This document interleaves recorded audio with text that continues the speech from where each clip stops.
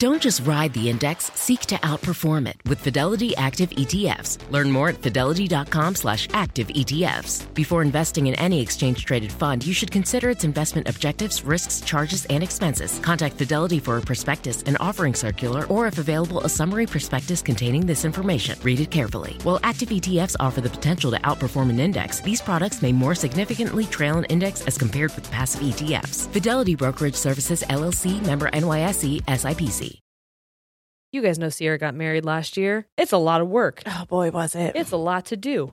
And one thing that really helped her figure out what to do first, where to access certain resources, how to get people to know where they were supposed to go for her wedding, Zola. With Zola, you can discover venues and find vendors easily. You can message and book vendors right on their website. And truly, when I say that that was the first part that we had to do and also one of the most intimidating and hardest, it's so nice to just have them all listed right there and be able to talk to them right there and then. They also have free planning tools, which is really helpful because you don't know what you don't know. And when you go to Zola, you have a guest list manager, wedding website templates, a budgeting tool because dang, can a wedding get out of hand real quick? Mm-hmm. It could all eliminate so much stress and you'll save so much time, all because it's like a one-stop shop. That's so true. With Zola, you can plan your entire wedding in one convenient place. From the day you get engaged and search for the venue to the day you send out your save the dates, make your registry, and even taste your cake. Zola has literally everything you need to make the whole process super easy and actually enjoyable. There's even a 5-star app that helps you plan on the go or on your couch. Start planning at Zola.com. That's ZOLA.com.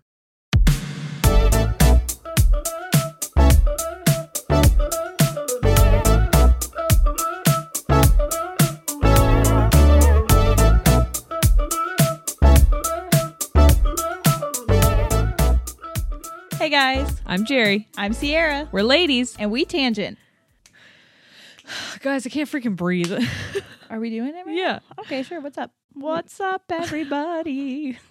We're trying to record the intro so that we don't have to do it every time and Shane can just like put it in with our music.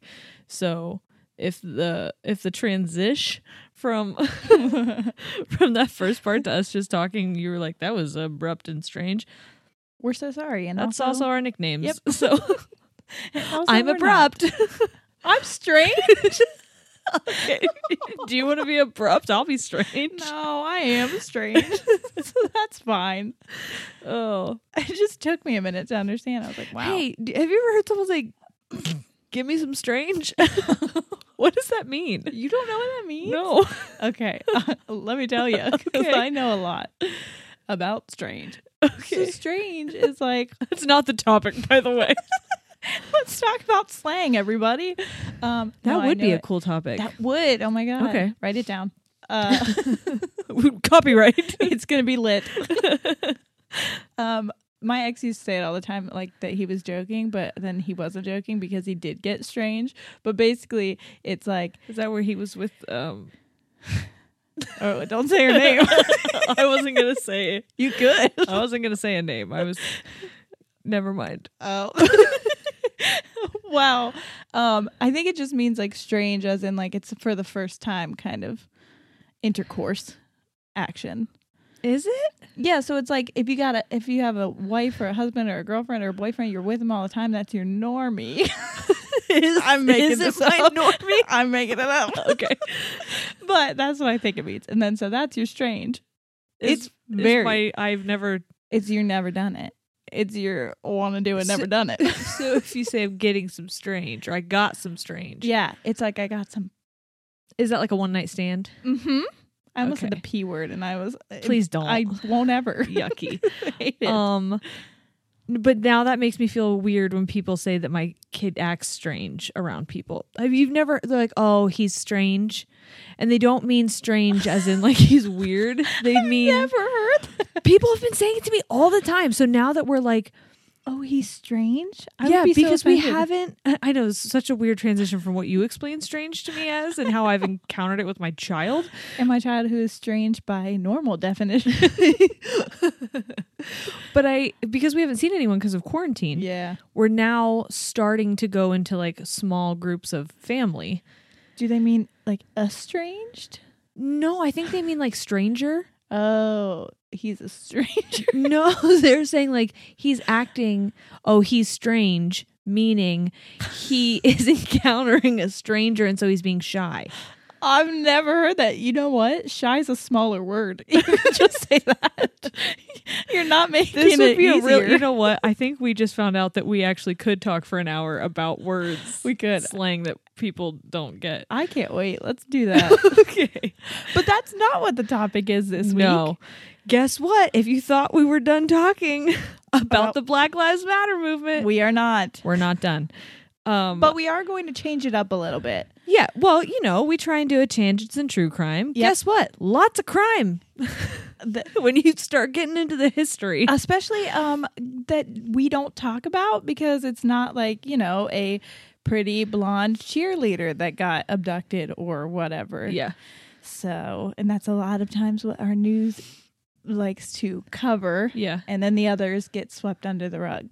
Well, also, I think that, my gosh, guys, my pregnancy brain is so bad Hold on, before we get into this, can you tell them the story that you told me?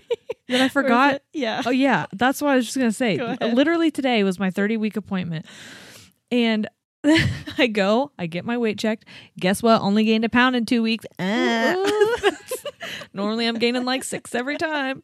Anyway, after they get my weight and they check me in, they go get your urine sample. So I go to the bathroom and I realize, like, as soon as I finish peeing, I never got a cup. So I just peed into the water and was like, what do I do? Do I just stick it in the water? Like I dropped a fish in there or something? I didn't do that, if you're wondering. I stayed in there and I literally I bounced above the toilet. Wow, I talk about my restroom habits so much. And I was like, come on. You literally can pee on command at this point. Just go ahead. And it wouldn't work. So I walked out and I'm like, can I try later? Because I didn't want to tell her that I forgot that I was intended to pee in a cup in there. Wait a minute. So you just pretended like you couldn't pee. Yeah. That's so smart. But did they hear the toilet flush? No, I was around the corner. Okay, good. Because sometimes, they like escort you to the bathroom and then they go to They like escort you? to the bathroom. I've never been escorted. Really? Yeah. I get escorted all the time. Maybe they think I'm like, oh my God, do they think I'm like a drug addict? I don't know. They're like, we have to watch her give the sample. Maybe. I'm like, don't worry, I have it hidden between my... Yeah, I've never even when I had to get drug tested, I was never escorted. I tried to say that like I knew what people do and I don't do drugs. So I'm like, yeah, I'm going to hide it in between where do people hide it? Your urine? Yeah, I don't know what... I don't know. Somewhere warm, probably. Yeah. Anyway. I don't have big enough boobs, though, to tuck it under one of them guys. I remember what I was going to say. Please. Okay. So there's a lot of chatter. Yeah. That's what I'm going to call it. There you go. About history. And now that monuments are coming down and the Confederate flag is being banned, which ooh, girl, preach it. we are so here for it. Uh-huh. There is talk that that's erasing history.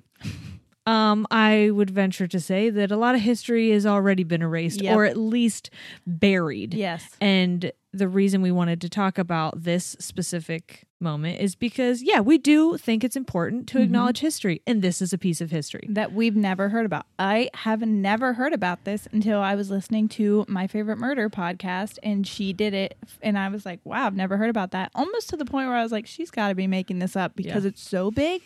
And then when I looked into it, I was like, why don't we all learn about this? Right. Or especially where it happens, which we'll find out is Oklahoma. And we'll talk more about that at the very end because I have... Do you want to say what it is? Oh, yeah. Okay. So we are going to be discussing, I have different names for it, but it's the Tulsa Race Massacre. It's also known as the Greenwood Massacre or the Black Wall Street Massacre. Here's a little fun fact for you. Yeah. They started out calling it the Tulsa Race Riot. I heard that. Yes. I had heard they were calling it a riot, and everyone was like, it wasn't a riot. You massacred people here. And do you know why they stopped the name of the riot? Because there was a study done. I think a lawyer wrote a book about it too, or at least an article. But there was a study done that when you say the word riot, people assume it's started by black people. Words have connotation. That is it exactly. And people do not understand that, but words matter. What you say matters. And whether or not your intention was that, sometimes I didn't even think about it, but it obviously when they did it statistically, almost everybody like put it with Statistically, started by black people. Somebody said the word thug to me, Yeah. and I know exactly what I pictured in my head. Yep. It was a black man. Yep. And that is something, and they called me on it. They're like, I didn't say it was a black man. I go, you don't have to say it was a black man. Whatever I have absorbed in the media, Yes. whatever I have absorbed over my lifetime has painted that picture in my head. It's not our fault. I fully believe that, but It's something I need to acknowledge and work on. because words matter. Right. And that was a big thing. I'm going to sidetrack this a little bit. We tangent. Sorry. But I never realized this when people would say the word prostitute. And I was like, why are they saying sex worker now? Stop it. It's just a word. It's not Yeah. that big of a deal. Until you realize that when people would say, this was when I would get really into like serial killers and all Yeah. that, when they were like, so-and-so killed prostitute, killed a prostitute, killed a prostitute, killed a prostitute. In the media, when they would say that, nobody dug into what her name was. Nobody talked about that she had a family. Nobody talked about that she was a human being. Yeah, dehumanized. It was a way to dehumanize her and be like, well, we don't care that she's dead because look at what she does for money. Right. Which is disgusting because it doesn't matter. You're Right. still a human being. Right. So words matter. And that's That's the sub lesson for this is words Yes. matter. We're not done talking about this, and we're not going to be done talking about this. I saw something today. Shane showed me. It was like last week, Black Lives Matter. This week, Black Lives Matter. Forecast for next week is Black Lives Matter. Yep. And you said something to me yesterday about educating ourselves. Yeah. And you read it in like a... Yeah, I'm actually in a group, which I joined it at first. This is whatever, but I joined it on Facebook. It would literally said white women discussing racism. And I was like, I am joining this because I am going to troll these people so hard. But I can't wait to school everyone. Yeah, but there are actually a lot of black women in there. It is mostly women. I think it's all women, but Yeah. I thought it was just I could white not women. imagine a man reading that and being like, let me in. Right. So I was like, oh my God, I bet they're just a bunch of ignorant people. And actually the discussions are so progressive and so awesome. And there are a lot of people that are still learning, but it's coming from a place of not anger, of knowing that we're all kind of at the starting line with this, which is very sad. But a lot of like black people are not at the starting line of Right. this. This has been happening and they've been aware of it for a long time. But it's not our fault that we aren't. So anyway, somebody made a post about that. Do you want to say what it is or you want No, me to? you do. You're the one who told me. All right. So basically what she was saying was like, yes, educating ourselves is important. And yes, listening to people. But basically she's like, you can't just do that. So she was saying like learn and listen has become the new thoughts and prayers. Yeah. So basically she's like, It's your way of saying, I did my due diligence of acknowledging this happened without actually having to physically do anything. now let's move on and get back to my life as Right. being normal because I'm sick of this or Right. I'm annoyed by it or it's too much for me. It's Right. too heavy. I can't, And whatever. it is. It is absolutely. But it's a privilege of ours to be able to take it to off. shut it out. Yeah.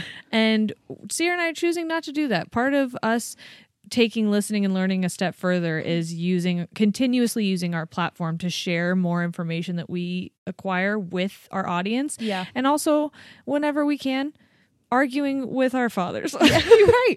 Well, okay. And so the whole thing started because it was basically like, hey, here's a list of books you can read. It was posted by a white woman. And the comment about learn and listen was also from a white woman. But she was like, hey guys, this isn't just like a Black Lives Matter book club meeting. You know what I Yeah. mean? You read, educate yourself. Absolutely. Listen to what they're saying. But then you have to have the hard conversations, which Jerry says we totally did with our entire family. So, okay, we've told you guys that Sierra and I are cousins. Our dads are brothers. Mm-hmm. So yesterday we did spend Father's Day together. So all of my dad's brothers were at my parents' house. And I don't want to say that we argued with them. No. The conversation was intense, but it came from, we were trying, your dad said this, he said we were arguing the same point from a different angle. Yes. And we were. Yeah. So it was just a language differentiation, and I think we both thought the other person was saying something that they weren't. Yeah. And that's the thing, is if you don't have those conversations, if you avoid them, if you actively avoid them because you're picking your battles or because you are scared of rocking the boat, then you never get to the part where we all looked at each other and we're like, wow, I learned something that was beautiful. That was, yeah, at the very end of it, it was awesome. We had, and I think that's an important thing too, because I think our whole lives, especially, I can't speak for everybody, but you know, we were like the kids to them. Yeah. They're the adults. And now, I mean, me and you are almost 30. Yeah. So like, I think they just have turned 29 the other day. Yep. And I will this weekend. But I think it was a moment for them to acknowledge that we're not children anymore. We do know what we're talking about. Right. And like, we wouldn't speak on it if we weren't educating ourselves on it. So it was a beautiful moment of them being like, wow, I didn't realize I could learn something from you guys. And same with us. We met in the middle so that it helped me realize that, like, I understand it's a generational thing and I need to watch my wording a little bit so it doesn't come off as attacking and it comes from, you know, more of an understanding place. And it helps too, for me at least, to have that conversation and hear questions that I hadn't thought about, that stuff that made sense in my mind that maybe wasn't making sense in someone else's head. And then I feel like now I have a better way of explaining things. Yeah. I wanted to bring this up too before I swear we're going to start talking about this in a second. But one of the things that I realized is from the talking, not just from yesterday, because yesterday I feel like there was a lot less of this than in other conversations, especially on social media. But people only want to focus on the act. They want to focus on the riot. They want to focus on the looting. They want to focus on the criminal history. They want to focus on, even on the side of the police, they want to focus on the aggression. Right. I have a background in special education. I had to take a class called Applied Behavior Analysis. And in that class, what I learned is that it's cyclical. It's a cycle. Yeah. Behavior is a cycle. And when we focus on the behavior and the consequence, that's where we're at right now. We're focusing on the action and then how people are responding to it. And so far it was, if you do this, this is what happens. If you do this, this is what happens. And no one wants to talk about what the catalyst was. Right. So again, part of our reasoning for sharing this is trying to get to the catalyst. So in ABA, it's called the antecedent. It's the action. It's the, what's it called? It's the change in environment that signals a certain behavior. So it's the trigger, essentially. Yeah. If you only focus on the behavior, if you only focus on the outward thing that you're seeing, the reaction, you are never going to stop it from happening. You have to get to someone before it. Talking about history like this is us understanding the before. That's a great way to put it. Yeah. And even with police, understanding that if they are in areas where they're undertrained or if they were raised in an area with explicit bias, then that is a seed that's planted, that's a trigger that's going to cause a poor behavior. Yeah. And like we're going to talk about with this, it was, again, a generational thing, but then the people that it happened to were not allowed to talk about it. It was basically a taboo subject. They didn't teach it. It was swept under the rug. Nobody spoke about it. And then those people carried it with them to their children. I'm sure they talked about it, but not a lot. But, you know, then their children grow up and it was very traumatic. We will talk about it, I swear. But you hear the word massacre, you can kind of understand. Because words matter. Yes. And you can understand what is about to happen, what you're about to hear. And so think about that. We talk like it wasn't that long ago. It was 100 years ago. Potentially, this next year... There are people who are older than that. Yeah. This next year will be 100 years. There are absolutely people still alive that were alive during this time. They might have been born. Children. Yeah, but babies. Like, yeah. But then there were people whose parents were alive during this. Like, it's not like this happened in 1770, whatever. It's like, this is one generation ago. Yeah.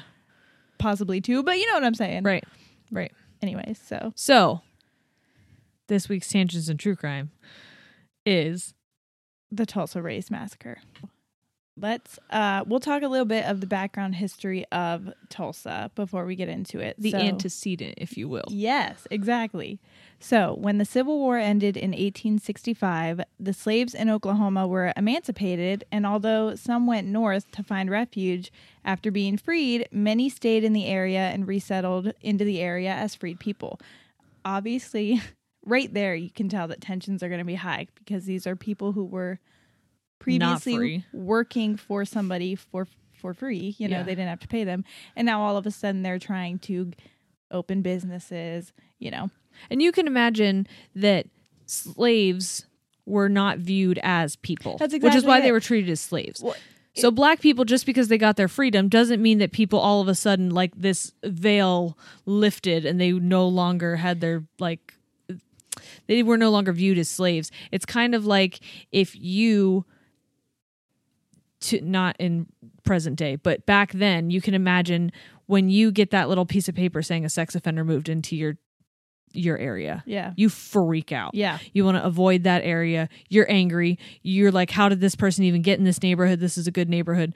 That's the thought process. That they were, yeah, absolutely. Because again, these people, it's not like because Abraham Lincoln signed a piece of paper and a war was won that all of a sudden people were like, I'm not racist anymore. Right. Now these people are humans. It just wasn't like that. So in the early 1900s, though, Tulsa experiences this huge boom because there's a discovery of a massive oil supply in Red Fork. And that was an area just across the Arkansas River from Tulsa. And then in 1905, workers strike another oil well that they call Glenpool. And Tulsa becomes one of the most oil-rich areas in America.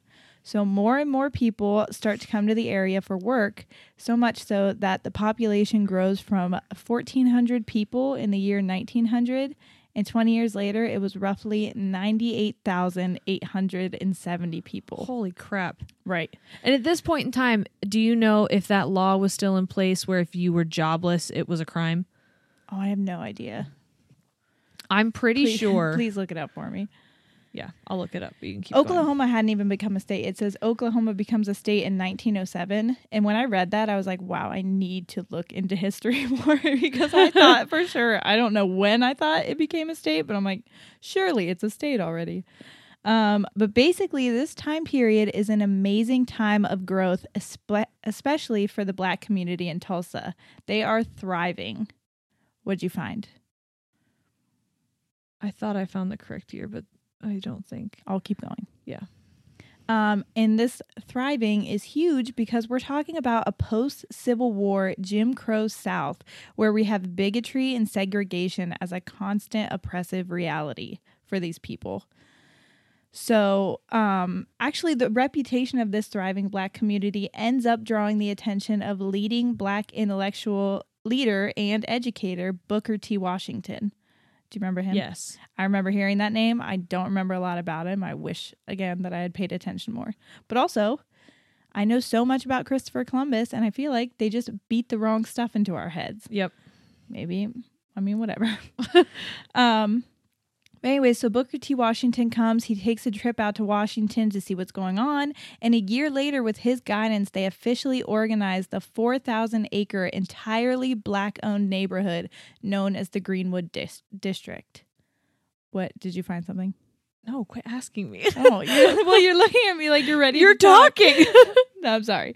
Okay, so in this Greenwood district, we have 2 newspapers, 2 movie theaters, grocery stores, churches, nightclubs, medical centers, dentist offices, and all of these are entirely Black owned.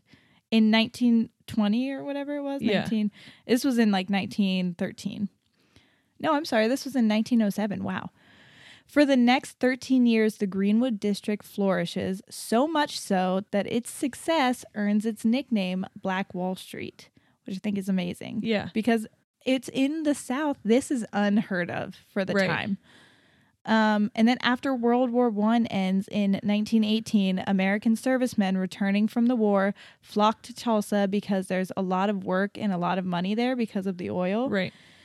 However, many of these white veterans are not happy that they have to come back to compete for these jobs with educated Black citizens. Right. So this is also the same time that Black American veterans are coming back to America, and they just fought a war for a country that they can't even come and use certain bathrooms in, Right. or vote, Right. or ride buses, or go to good schools. Right. So right now tensions are building, obviously. If you noticed, I quit looking because I think I found it, but I didn't want to get so distracted from you listening lost. to you Yeah. that I was like, you know what? This can be another time. But I do know that after the Emancipation Proclamation, just like what's happening now, the government finds new elevated ways. Yeah, To- that's in 13th. What I watched. Yeah, That's restrict a great documentary. the availability of certain things. Well, basically, when they wrote the 13th Amendment, they Right. said everybody is free unless you're a prisoner, and it was yeah. a Oh, loop- that's what I was talking about. Yes. Yeah. So whenever, if it became illegal not to have a job, yes. so It became I think it was black loitering. codes. Yeah, it was called the Black Codes, and it was all of these laws. That's what I was looking. I think it was like it was right after the Emancipation Proclamation. Yeah. It was like, okay, if we can't keep our slaves, we're gonna find a way to. Because and the so they problem passed was- those laws. the economy in the South. You have all these people working for you for free to make Right. money, and the economy started plummeting because now these people are free people, and you have to go find people and pay them to work for you. And Right. it was just so this was a way to like, hey, look, we get to keep our slaves, but they had things like jaywalking, and then they were put on chain gangs, and Yeah, that you could essentially like lease out a prisoner. And so these people would go back to these plantations to work, except now because they weren't paid for, yeah, they were leased, they could just lease another one if anything happened to that Yeah. slave. So they didn't want to take care of them. They didn't give a shit what happened to No. that, quote unquote criminal. Sorry, that's a sidetrack, but I wanted to, I knew I mentioned it and then we got, away from it. well, so- not away from it, but we got back to the topic and I was like, now if we never Someone's gonna be clarify. like, wait, what was she talking Yeah. about? Yeah. But I wondered if that's why people were flooding to Tulsa because they're like, we need jobs. Mm-hmm. But I think the timing is a little off. But I think there was still that fear of, Well, yeah, and then like it helped that the Greenwood district was not only like flourishing, but it was all black because segregation, obviously, Jim Crow laws and stuff like that. So Right. it was like, why wouldn't you want to go to a place that is where you can go, Right. but also people are making money. People are like, it's thriving at that Right. point. So it started booming, and it started booming quickly. Oh, however, unfortunately, around 1915, the feature film "The Birth of a Nation" is released. Have you heard about that film? no, but I know of It's horrifying. the name. Yeah. I think it was don't quote me. I'm talking about shit that I don't know. So don't. But I think it was like one of the first silent films or dramatic silent films. But basically, it portrayed the KKK as the saviors. It portrayed all black men basically as robbers, as rapists, as murderers, and the KKKs were the heroes in the film. And it was a disgusting movie, which of course then causes a resurgence of the KKK, Right. which is And that's Not- just another not good. point that if you are someone who is consuming not just a lot of media, a lot of TV shows, a lot of movies that are portraying, and I'm not saying black people in the KKK, but are portraying certain groups of people in a way, in a certain way, yeah. your mind has nothing else to compare it to. Yep. So I personally think because in movies that I've watched, black people have been criminals. Yeah. When I hear the word thug, That's what you think of. that's what I think. You think of gangbangers or drug dealers. That's kind of what or- Nick was Yeah. saying when we had our episode with him. Is he was saying if that's all you know, if that's all you see on TV, if that's all you've ever encountered, Yeah. then what else do you know? Exactly. Hold on. I had something else I was going to say and now I forgot it. Sorry. Oh no, what I was going to say was, not to mention when I looked into this, there was around 3,200 members of the KKK just in Tulsa. Just in Tulsa. That makes me want to throw up. I know. Hey, pause this and go sign that petition to make the KKK. A terror organization? Seriously. Yeah. Why is it not already? That blows my freaking I'm mind. gonna put it in our description. Please, please. Okay, and then also, so that was in 1950. Then in 1920, so this is a year earlier than when this starts, a white 18-year-old boy named Roy Belton is accused of murdering a local Tulsa taxi driver. And before his guilt is even confirmed, a group of armed men storm the jail, take Belton, and lynch him on the streets. So this is in 1920? This is in 1920. So they basically thought they were doing like a vigilante thing. And then a lot of people were saying, yes, it was awesome. They did this, but then, you know, they took the law into their own hands, and who knows if this man was guilty of it or not. But you can assume then that every black person in the area was thinking, well, if you think that sounds like man. a crazy thing, I would just like to direct your attention to Ahmaud Arbery. Yeah, absolutely. Because those two people who shot him claimed that they were taking things in their own hands. It was a lynching. Because they saw someone who they thought was committing a crime. Or at least that's what they said. Yeah. He looked like a suspect of a suspected crime. Right. So I'm just saying that 1920 might sound like a long time ago, but we're still doing it. This just happened. Yeah. So if it seems like, that doesn't happen anymore. It is. It is. Does. Okay, so now that we have a little background on that, let's go to Monday, May 30th. It's Memorial Day in 1921. So we're in Tulsa. There's a 19-year-old boy named Dick Rowland. He is a black boy, and he's working as a shoe shiner at Main Street Shine Parlor. And he has to use the restroom, so he's got to walk to the nearby Drexel building on 319 South Main Street because the only restroom he's allowed to use in the area is on the top floor of that building. It is the only restroom in the area that is allowed for black friendly. people. Yeah. Yeah, they had, this is, like I said, we said Jim Crow. Because God for P, we poop in the same toilet. I know. So, there is a woman that works there, Sarah Page. She's 17-year-old. She's a white elevator operator. She's on duty pretty much every day. She's the only person that operates that elevator. And obviously, since that's the only bathroom that he is able to use, they've had interactions before. So he goes into the building. He gets into the elevator. Seconds later, a nearby clerk at a clothing store in the building rushes towards the elevator when he hears the sound of a woman screaming. He sees a black man rushing from the building and says he found Sarah Page, this is in quotes, in a distraught state. So he called the police. When the police get there, she is calm and fine. She says she doesn't want to press charges, and there's not an actual recorded what happened, but what people say happened is one of two things. He either tripped and fell upon entering the elevator and grabbed her arm to steady himself, or he stepped on her foot as he was walking in and grabbed her to steady her from falling. Either way, he grabbed her arm.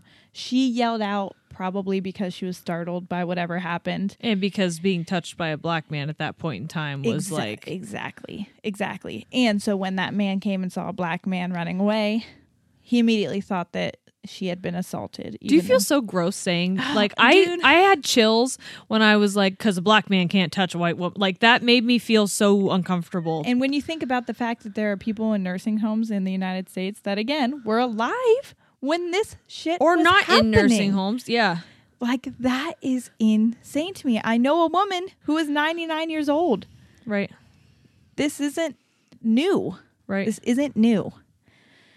So, Roland, obviously afraid for his life now because he knows what could potentially happen to him, he flees to his mother's house in Greenwood to hide out. So on the next morning after the incident, the Tulsa Tribune, which is one of two white-owned papers published in Tulsa, breaks the story in the afternoon edition with the headline. Are you ready for this?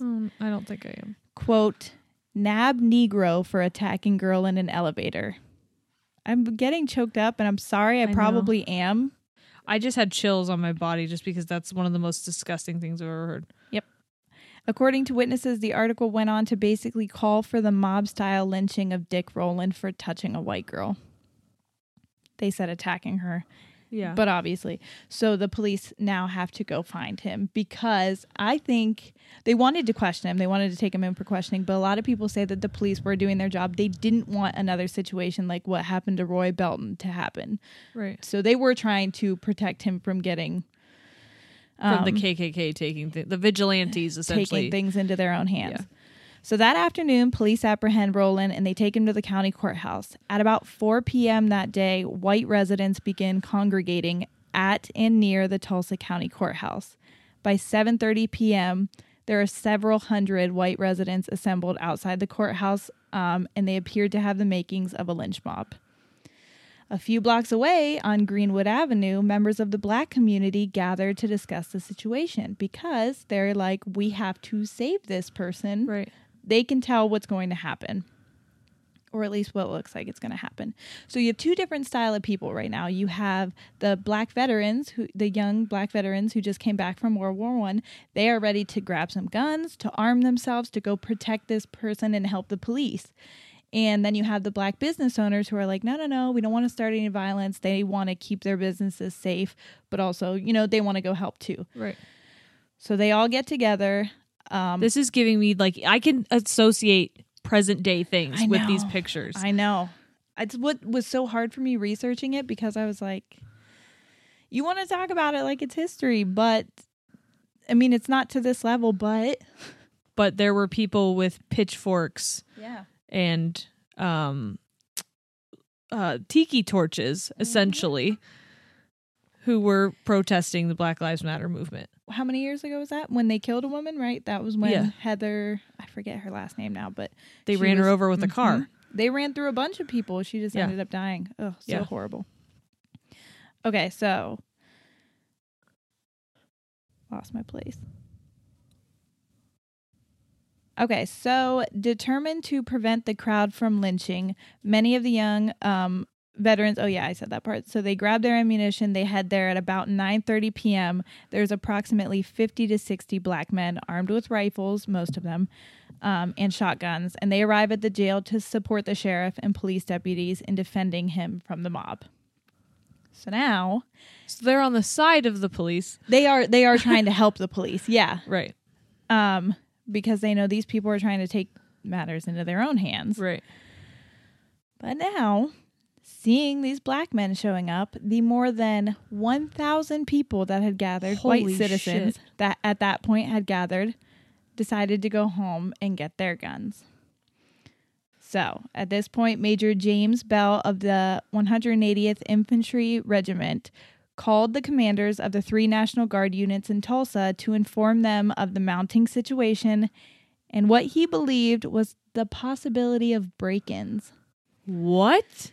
And I can only assume from that it's because black people had weapons, but I'm not going to assume, but that's what it sounds So like. they're there to support the police and say, hey, we want you to be able to do your job here. Yeah. And so we're making sure that these other people don't Come in and try to take justice into their own hands. right and cause a bigger issue that needs to happen. And now you use your platform and your voice to plant in people's heads that we're here to rob them. Oh, it gets so much worse. I was going to be like, wow, look at this deputy in a time that racism is just probably not at its peak. It's like a mountaintop, so there's lots of peaks. It's unfortunate there's so many peaks, but nope. No. And it is said even because at first, mobs of the white men before they went home went to the National Guard buildings and they were trying to arm themselves and they were turned away. Later on, there are multiple eyewitness accounts that, by the way, were never talked about. We just now have a handwritten account that somebody found in 2015. It's really cool. It's online. You can see it in his handwriting. It gave me goosebumps. I'll read you a little excerpt of it when we get to that part. But people are saying that the National Guard was handing out ammunition to the white, basically policing them, being like, here you go grab as many. They essentially go were grab as many criminals. recruiting them to be a part of. Great. Love that. Yeah. So at the courthouse now, the crowd has swollen to nearly 2,000 people, many of whom are now armed. Several people tried to calm the mounting tension because there were pastors came and a lot of the black business owners were not trying to, they were trying to keep the peace, but tension was growing regardless. And there are varying reports about what happens next, but what we do know is that a white man demands a black man give up his gun to him. He refuses. There is some kind of a back and forth whether they're actually fighting over the gun, like physically, or just, and then a shot is fired. So we don't know if the gunshot is from that gun, if it's from a warning shot from a police person, if a gun went off accidentally. But when the gunshot is triggered, an almost immediate response comes from the white members of the crowd who begin firing on the black citizens. This first battle was said to last only a few seconds, but it left 12 men laying, dying, or dead in the streets. So the black contingent begins to retreat back to Greenwood, and the armed white mob pursues them. Yeah. Now they're going after them. Many stopping to loot local stores for additional weapons and ammunition on the way. Along the way, many... The white people were? Yes. Got it. Yep. I just want to clarify. Yep. Along the way, many innocent bystanders, including a group who were just leaving the movie theater. This is in Greenwood, so it is the all-black community. So Right. These are mostly black innocent bystanders, or mostly black citizens.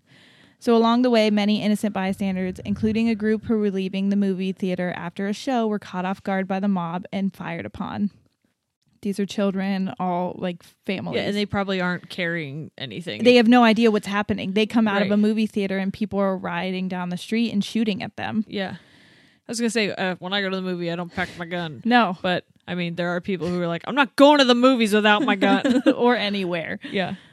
At around 11 p.m., members of the National Guard begin to assemble at the armory to organize a plan to try to subdue the rioters. And you would think that's where it ends. But no. They deployed several groups at the courthouse, the police station, and other public facilities, which were all in the white district adjacent to Greenwood, and the National Guard begins rounding up and arresting any black person they encounter on the street. And this is not, whatever, we'll keep going. White rioters are riding in cars into Greenwood, and they're indiscriminately firing into homes and businesses, and they're throwing lighted oil rags into several businesses, which begins igniting them on fire.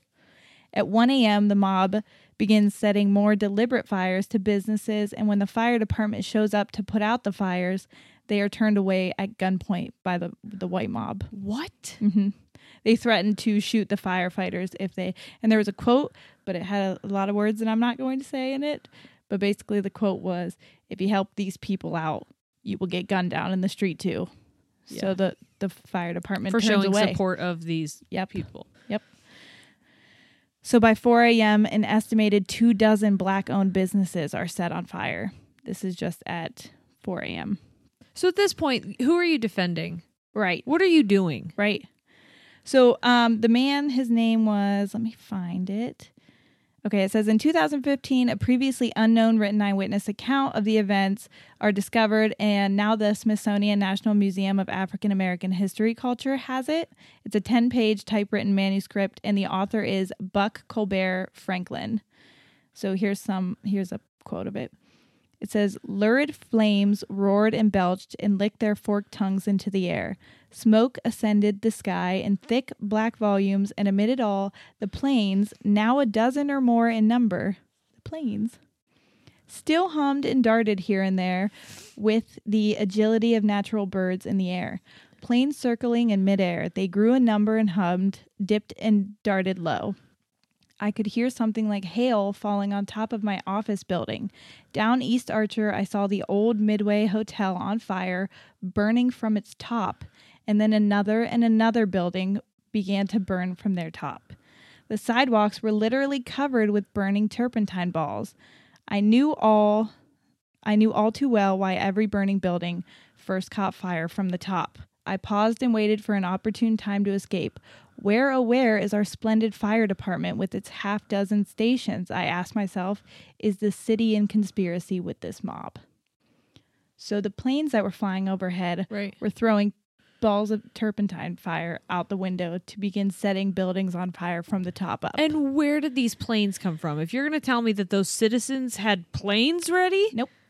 Right. So again, the city was co-conspirating with what was going on. And it, like, in my mind, that to me seems like a third world country. That seems like what... a war. Yeah, that seems like a war, like what's happening or what we saw happen in the Middle East. And to know that happened to people here. To our citizens. Yeah. It's horrifying. He says he reported seeing multiple machine guns firing at night and hearing thousands and thousands of guns being fired simultaneously from all directions. He states that he was arrested by 1,000 boys, it seemed, firing their guns every step they took. I have to get back to my other notes now. Hold on just a second. Okay, so finally at 11:49 a.m. on June 1st, General Charles Barrett of Oklahoma National Guard arrives with 109 troops from Oklahoma City, and he declares martial law. At this point, there are over 6,000 black men who have been arrested and are being detained at one of 3 local facilities. It's so hard for me. I'm sorry that I keep getting choked up and stumbling, but I just can't imagine that. Over 190 businesses in the Greenwood district are destroyed by these fires. 190. Right. 1,256 houses were burned to the ground, and another 215 were looted and destroyed. The Red Cross estimates that over 10,000 people, mostly black, were left homeless from the destruction. And it is estimated... And jobless now. Yes. And it is estimated that anywhere from between 55 to 300 people were killed. The reason the number is skewed is because a lot of families started fleeing, right, and then never came back. Some did, and the other reason is they found a lot of bodies, but there are theories and now things being proven because grave sites are being dug up that there is a mass grave that bodies were being thrown into, and then it was covered before people could investigate what was happening. Right. So there could be hundreds of bodies in that mass grave. So, over 700 people are hospitalized and 8 miscarriages were attributed to the tragedy that day. 19 more people died in the hospital between June 1st and December 30th.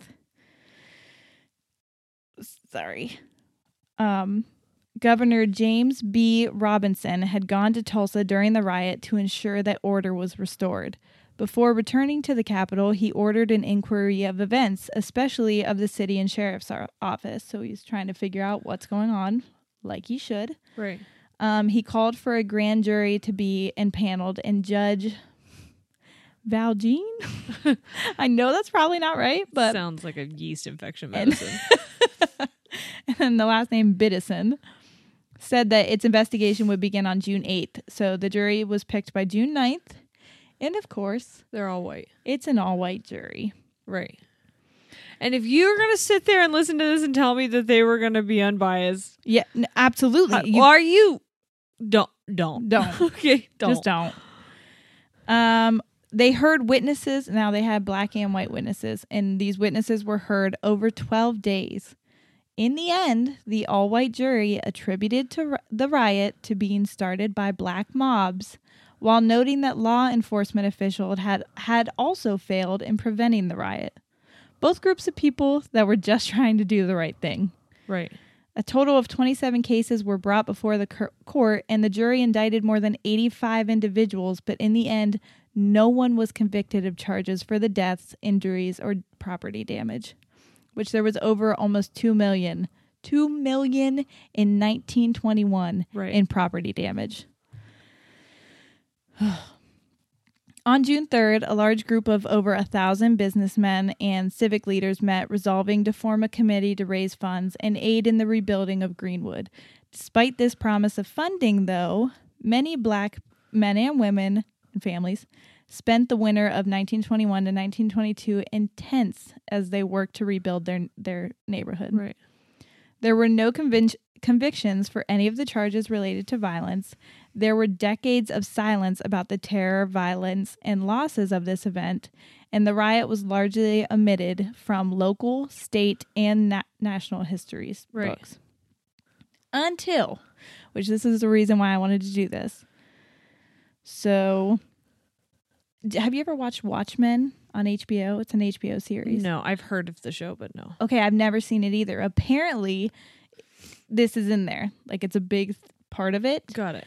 So, it says, perhaps pushed into action by the renewed interest in that time period, courtesy of HBO's Watchmen, school districts in the state are finally ready to address what Senator Kevin Matthews calls Tulsa's dirty little secret.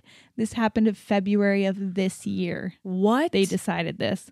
CNN reports that Oklahoma's education department will provide the framework of a curriculum in April, which is so sad because that's when school was shut down. Right. That's designed to provide extra support and resources when teaching students about the massacre. It will officially be incorporated into lesson plans beginning in the fall of 2020, just in time for its 100-year anniversary in 2021. And that's the story of the Black Wall Street Massacre that nobody talks about. I saw something. It made me think about...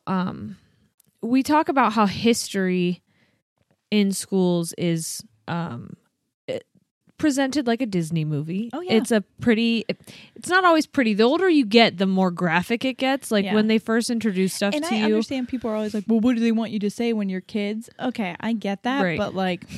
Right. But also,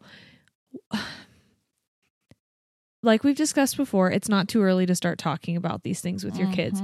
And I watched a woman, she was speaking about how when you love someone, it's harder to convince you that they're wrong or they're bad. Right. She's like, if you called me up and said something horrible about my husband, I would be questioning you because I love him. Right. And so in my head, if we are explaining these things, obviously in a responsible way, Right.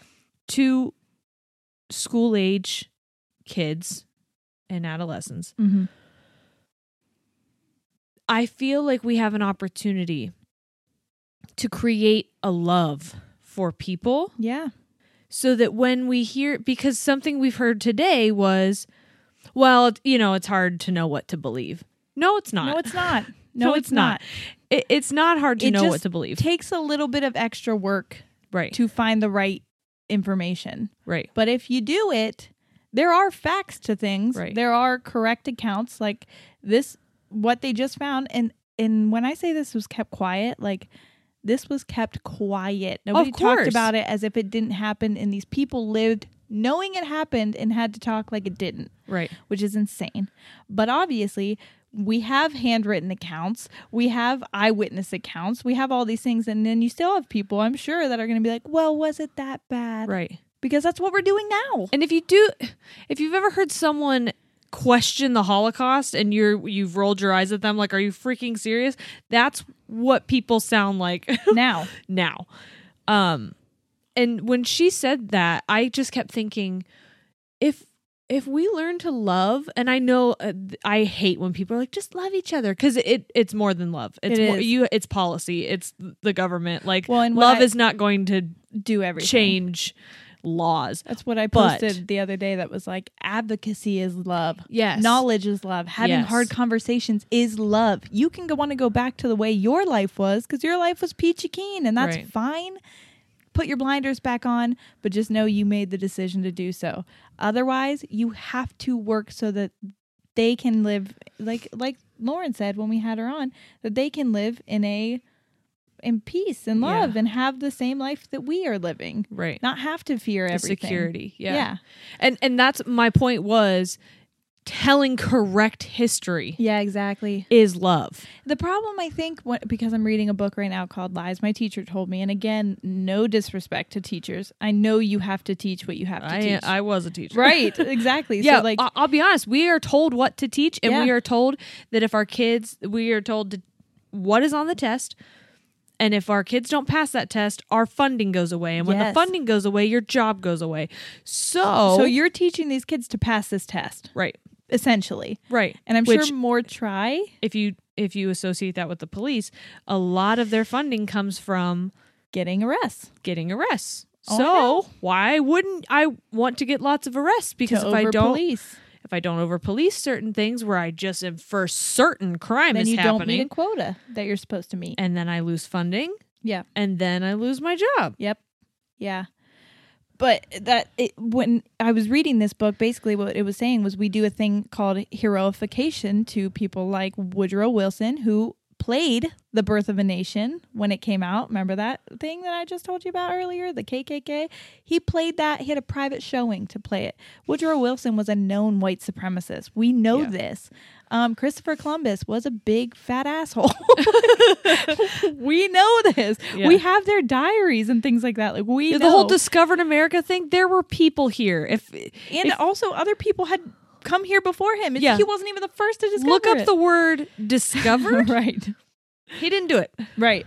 So why we do that is because it's uncomfortable to learn about. It's uncomfortable and it feels like an attack on yourself. But the thing that you keep saying when, not you, but people keep saying. No, you specifically, you whoever guys are saying. headphones were in, whoever speakers were on right now, you. They keep saying, don't tear this down. We'll forget history. We'll forget history. And the problem is, like you said earlier, we've already forgotten it. We don't tell the right story in the first place. We never learned it. Right. So we don't need statues. Let's erase the statues and maybe just start telling the correct stories. Right. And you know what, guys? If that has to be, because I don't expect people who write these history books and the people who are telling our teachers what to teach, I don't expect that to change overnight and them to start doing this. It took 100 years for this to be taught in the place where it happened. Right. That's insane. So it's our jobs. If we have children, you have to do it. You have to step up and you have to be the person to teach these things. Otherwise, it's just going to be a blinders on for the rest of, you're in your happy little world. And if you don't know any different, then nothing bad happened and it's fine. Right. So that was tough, and I'm sorry. I apologize, but I think it's important, and I will probably find more because they're not talked about. Yeah, there is more. Yeah, there's a lot more, and a lot more that we don't discuss. And even recently, we had a discussion, and one of our aunts that was there when we were having this discussion was like, well, I've never heard of any of these cases when I was saying names of police brutality and things like that. She's like, well, I've never heard of those. And I'm like, that's because we don't. Right. You don't hear about them because they're not told. And we have to start telling them, because if you don't tell them, that is how history repeats itself. Or just gets forgotten or gets put worse. under the rug. Yeah. So. And you can understand hearing this story how it can create a generational distrust. Yeah. Because not only with the police, because as you heard in the story, the police, even if they initially had gone in with intent to do things the right way, which we believe most officers do, right? They didn't follow through on it. And look what happened. It wasn't just the police. It was the National Guard. It was the governor. Right. It was the government. Yes. So now I don't trust my local thing that's supposed to keep me safe. My neighbors. Now I don't trust my neighborhood, and most specifically my white neighbors, because that's the people who started all of this. Yeah, and didn't have any accountability. And I don't trust my government because they were supplying a lot of these people and didn't hold them accountable. And when they finally did look into it, they selected people who they freaking knew were not going to find anything. And I'm just going to revert you guys back to last week's episode because that's called gaslighting. What they did was they rewrote the history and they told these people who had just experienced this horrific, traumatic thing that it was their fault, that they started it when they were there and they knew they didn't.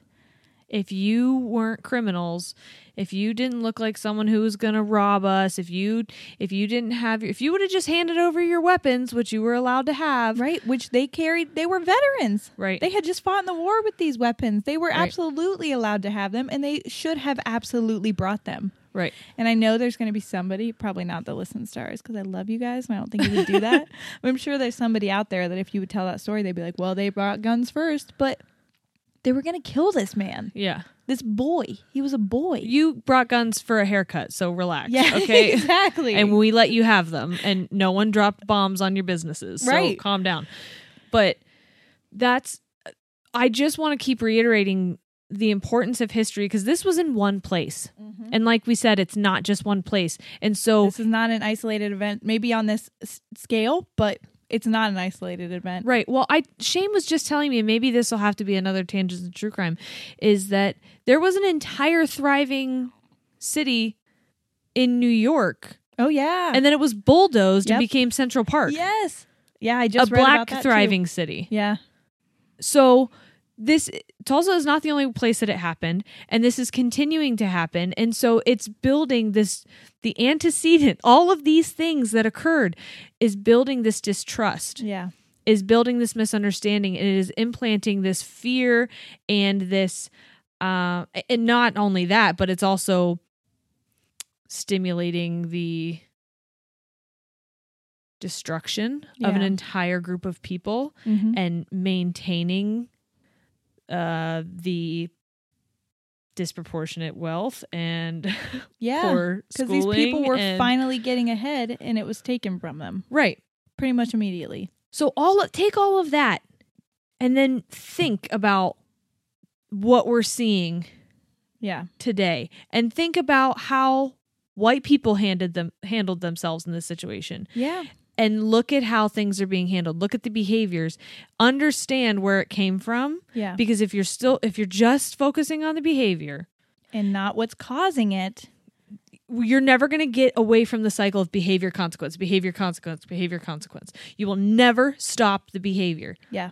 One more thing before, because I Yeah. know, but it's the same thing. I think your husband was talking about it, but it's like when people and whatever you parent, however you do, but if your child keeps coming to you and you every time it's spanking, or some kind of form of punishment, Physical eventually punishment, that doesn't work. Right. It doesn't work because you're not getting to the root of the problem. Right. You're just it's again what's that? The cause and the It's the antecedent and then the behavior and then the consequence. love you so much. Yes. I was like, I don't want to say that word wrong, so I'm just not going to say it. Yeah. But yeah, that's basically what Called you're the doing. ABCs. Yeah. I love that. Yeah. Thank you for telling me. I didn't know that, so I'm glad Yeah. that you told me Well, about that 'cause it's important. I mentioned before I was a teacher. I taught special education, Mm-hmm. and a lot of people will see people with disabilities and they'll see them hitting themselves. Yeah. They'll see them being loud. They'll see them flopping their arms. They'll see them doing these behaviors, and it's bothersome. Right. Do you ever wonder why they're Right. happening? Right. Maybe they're overstimulated. Maybe they're in a different area that they've never been before. Maybe they're having trouble communicating and you're not understanding them, and that's frustrating to them. There's a whole list of things that can be causing them to feel frustration that they can't express in any other way than what you're seeing. Mm-hmm. So, That was a great way to put that, because that even to me gives me more understanding of it. yeah. I think sometimes when you take yourself out of Emotions and what you're feeling in the moment. because when you have prejudice and you have bias attached to a specific situation, yeah. you can't. It's very difficult to see it And because to remove yourself from the yeah, situation. because you go, but yeah. well, Oh, that's what we're seeing so much of. Somebody will just tell you, hey, this is actually why this is happening, and I am giving you reasons why this is happening. Well, but right. well, no, just listen. But if I say, hey, Steph gets anxious when she's in large crowds, so when she's in large crowds, she's more likely to be loud. Are you going to keep putting Steph in large crowds, or are you going to, make sure you can put her in a situation and set her up for success? Yeah, exactly. I don't know. Because if it's bothering you that Steph's loud in large crowds, Maybe get to the root of the problem. it's before- also not making Steph feel great. no, exactly. Yeah, she doesn't want that. Right. Just do it for Steph. Yeah, yeah. Can we just please do it for Steph? Yeah. Just do it for Steph actually equals Black Lives Matter. So So yeah, that's what we're trying to say. You know. So if you were like, yeah, I could do it for Steph, tricked ya. And we don't want to hear any wells or buts. Yeah. Keep your wells and butts exactly where they are. Yeah. Okay. Well, thanks, guys. Yeah, and I'm sorry that had to be a heavy one, but it's important, and hopefully, we can look at it without our rose-colored glasses on and see Yeah. it for what it was, which is history, and it happened, and Don't erase history. yeah, Actual history. in literal history, not just marble. Okay. Yeah. Sign petitions, donate, have hard conversations. Yeah, it's important. Actions matter. Actions matter. I was just having this And conversation. words. Well, Words and actions matter. I was talking to somebody and I was like, words without actions is just manipulation. Yes. You're telling me what I want to hear and you're not going to do anything about it, then it doesn't matter. Yep. So put those actions behind those words. These conversations are hard, you guys, but they're worth it. They are. A little fun. It is stressful. I'm going to take, when this is all over, which I don't think it ever will be, but when we get like a pause from it, I'm going to take the longest bath. Oh, just the longest lavender bath. Yeah, it's going to be really rough to take a bath in the grave, but go ahead. I know. It's going to, well, I hope it doesn't take us that long to fight this battle, but that was another thing that my dad said. He's like, it's not going to change overnight, and we know that, and I understand that, but like, we don't get to stop. Nope. Yeah, it's progress is never done. Nope. Remember when I said good enough never is, and I said that was like a issue for me in my head? Well, make it an issue for you as well. Yeah, good enough never is. Good enough. This is not good enough. It's not good enough, and it won't be good enough until we're told it's good enough. Yep. And by people who have the right to say it, okay? Yes. So, all right, we're done. We could just continue going on. We got forever. to stop ourselves. This is really, we're up here on a soapbox. Okay. All right, you guys. We're out. Goodbye.